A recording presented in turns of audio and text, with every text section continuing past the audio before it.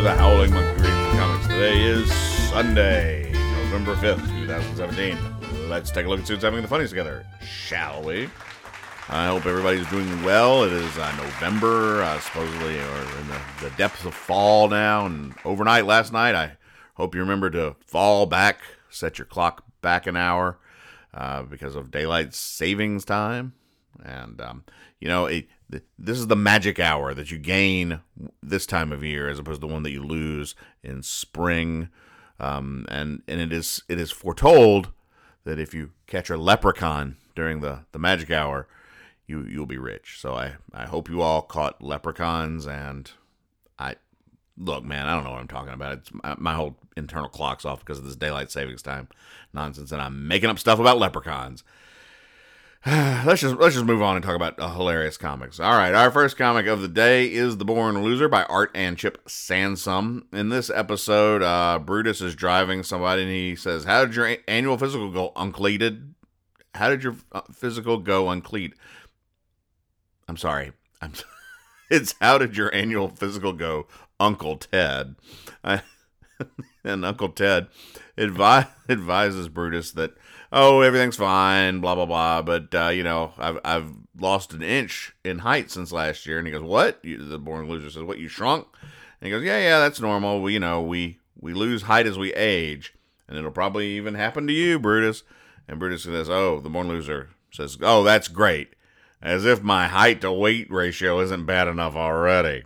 The joke here is that Brutus is a tubby little man, and as he gets older, that will just get worse because his height to weight ratio will be worse. So he's unlikely to lose weight, but he is going to lose height, so that excuse the ratio. Our next comic of the day is The Griswells by Bill Shore. In this episode, the bear and the porcupine are traipsing through the wood. I'm sorry, it's not a porcupine. It's a little cub bear. I apologize. There is not a porcupine to be seen. It is a bear and probably his cub. Not at all a porcupine. Anyway, the big bear is saying, remember, always dream the impossible dream. That way, if your dreams don't work out, you have a good excuse. The joke here is that the bear is suggesting you should aim low. That way, or rather that you should dream. You should aim high, so high, in fact, that no one will question you if you don't reach your goals. This is a very, very cynical bear, if ever I've seen one. That's the joke there, is that set unrealistic expectations so no one will be surprised if you fail to meet them. Our next comic of the day is BC by Mastroianni and Hart. In this episode, one of the cavemen, I don't know if it's Peter, Thor, or the other guy, the blonde caveman, picks up a tablet and writes, it's Peter. Oh, they answer it for me. It's Peter, and he etches, and this is the thing he decides to etch on a tablet. How do you decide where to position your military? And then he casts the stone tablet to sea, and of course, being made of stone, it floats. And then he waits for it to return, and the answer is, we follow the return path of this slab. The joke here is that Peter has unwittingly notified a bellicose nation as to his whereabouts, and they're going to come and murder all the cavemen. So that's kind of funny. Our next comic of the day is Ripley's Believe It or Not, and it's a comic that's just filled of fascinating facts, like some guy grew a carrot that weighed 22 pounds. There's a carp that died in the fish. That's right. It's about a fish that died in 1977 that may have been born before the American Revolution. We don't know for sure. And then Homer Simpson was inducted into the Baseball Hall of Fame for some reason. And then a single day on the planet Venus is equal to 8 months on Earth. So there you go. A day on Venus is like 8 months on Earth. Okay, kind of like being in Detroit. Whoa. Oh, I'm kidding. There's nothing wrong with Detroit. I've spent a lot of time in the airport there. and that's it. Just the airport. And it's good airport. They got like this cool tunnel with lights and stuff. It's real. You just have to go look. Google the Detroit tunnel at the airport. The airport Detroit tunnel. The Detroit airport tunnel. That might be your best bet. Our next comic of the day is Graham's Fred Bassett. In this episode, Fred is outside with some people watching fireworks like you do. And then he gets sad and scared and flees into his house and hides under a blanket and says, "My sanctuary." The joke here is that dogs are frightened of fireworks and they do not want to be near them. So Fred fled and is now hiding. And so that's the joke there, is that the dog is scared of fireworks, and now he is scared, frightened, sad, and alone. Just like being in Detroit. Wow. Our next comic of the day is Baby Blues. In this episode, the wife is reading a magazine, and she goes, "Man, the houses here are beautiful. Everything's perfect. The furniture, the walls, carpet, everything is gorgeous." And then she goes, "And you don't see any kids, though." And the husband says, starting to connect the dots. And, of course, their house is all strewn with toys and mess. And the toys include a blanket, a section of track, a helmet, crayons, all sorts of things. So the point of the joke is that kids are messy and they make a mess. And you can't have a showroom quality house with a kid running amok in it, or kids running amok in it, because they will not heed your request to keep it tidy.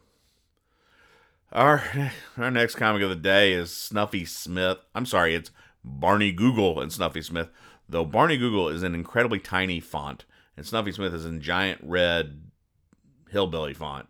In this episode, there's a joke and a pre-joke. We'll do the pre-joke first. Snuffy's in the store, and the store owner is holding up a bottle, and he goes, "This new hot sauce will sure put hair on your chest, Snuffy." And then Snuffy takes off his hat, revealing his bald head, and says, "What else you got?" Joke here is that he'd like some hair on his head as well. And finally, now we move on to the actual joke, the actual segment proper, and Snuffy's in the doctor's office, and the doctor's like asking him if he's got dizziness, nausea, all various, symptoms, to which Snuffy says nope, and then the doctor says, "Are you fuzzy-headed?" And Snuffy says nope, and he points to his bald head, and says, and in fact he's rubbing it because the balloon, or the sound effect over him rubbing his head is rubber rub. So he's rubbing his bald head with a rubber rub, and he goes, and again, the doctor says, "Fuzzy-headed? Nope, not since way back."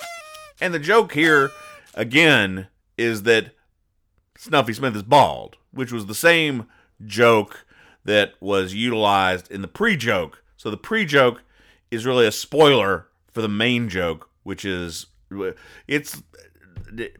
makes no sense, but that's what they did. That's what they did on Barney Google and Snuffy Smith this week. Rub-a-dub. Rub-a-rub, not rub-a-dub. That's what you do in a tub. You rub-a-rub when you're displaying your baldness. Our next comic of the day is Henry by Don Tracty. In this episode, Henry, who also, like Snuffy Smith, is bald, but he does not speak. In the world of Henry, he does not talk, and in this episode, neither does anyone else. So Henry buys a bag of peanuts, and he starts feeding them to the monkey at the zoo, and the zookeeper comes up all angry and points to a sign that says, "Do not feed the animals." And Henry's angry, and so angry that he's blowing a raspberry at the man as he walks out the zoo. And then he gets an idea, and he walks into the post office, and he offers peanuts to the post office clerk who is behind bars. So he couldn't feed a monkey who was behind bars, but he can feed a postal clerk who is also behind bars. So the point is that Henry really wants to feed something peanuts, preferably something that appears to be imprisoned. And that's a joke there, is that he confused somebody who works behind bars with a monkey who lives behind bars. Our next comic of the day is The Family Circus by Bill Keane. Oh, yeah, it's one of these. In this episode, the kids are standing outside. It's dark, and they're all going, oh, it's getting dark. Why hasn't Mom called us? Maybe she forgot us. I want to go inside. And then in the next panel, Vel is sticking her head from behind a corner, which is a pretty popular Vel move. You just see this disembodied head poking around a corner because it's easier to draw, I guess. But anyway, this floating head Vel is right there, lurking behind the corner. And she goes, okay, everybody in the house, right away. It's too dark to be outside. And the kids are now, oh, do we really have to come in? We want to stay out longer. We're having fun. The joke here is that kids are fickle and they simply want what they don't have because that's the way kids are. And they 1 minute they'll be complaining that they have to stay outside, and then the next they're complaining because you want them to come inside. And that's just the way children are. And that's hilarious. Ha ha ha. Finally today, Andy Cap is drunk. This program was brought to you by Law Dog Productions, LLC. All content copyright Law Dog Productions, LLC. To contact us, email joe@thehowlingmonkey.com. And if you'd like to support The Howling Monkey, you can do so on Patreon at www.patreon.com/thehowlingmonkey.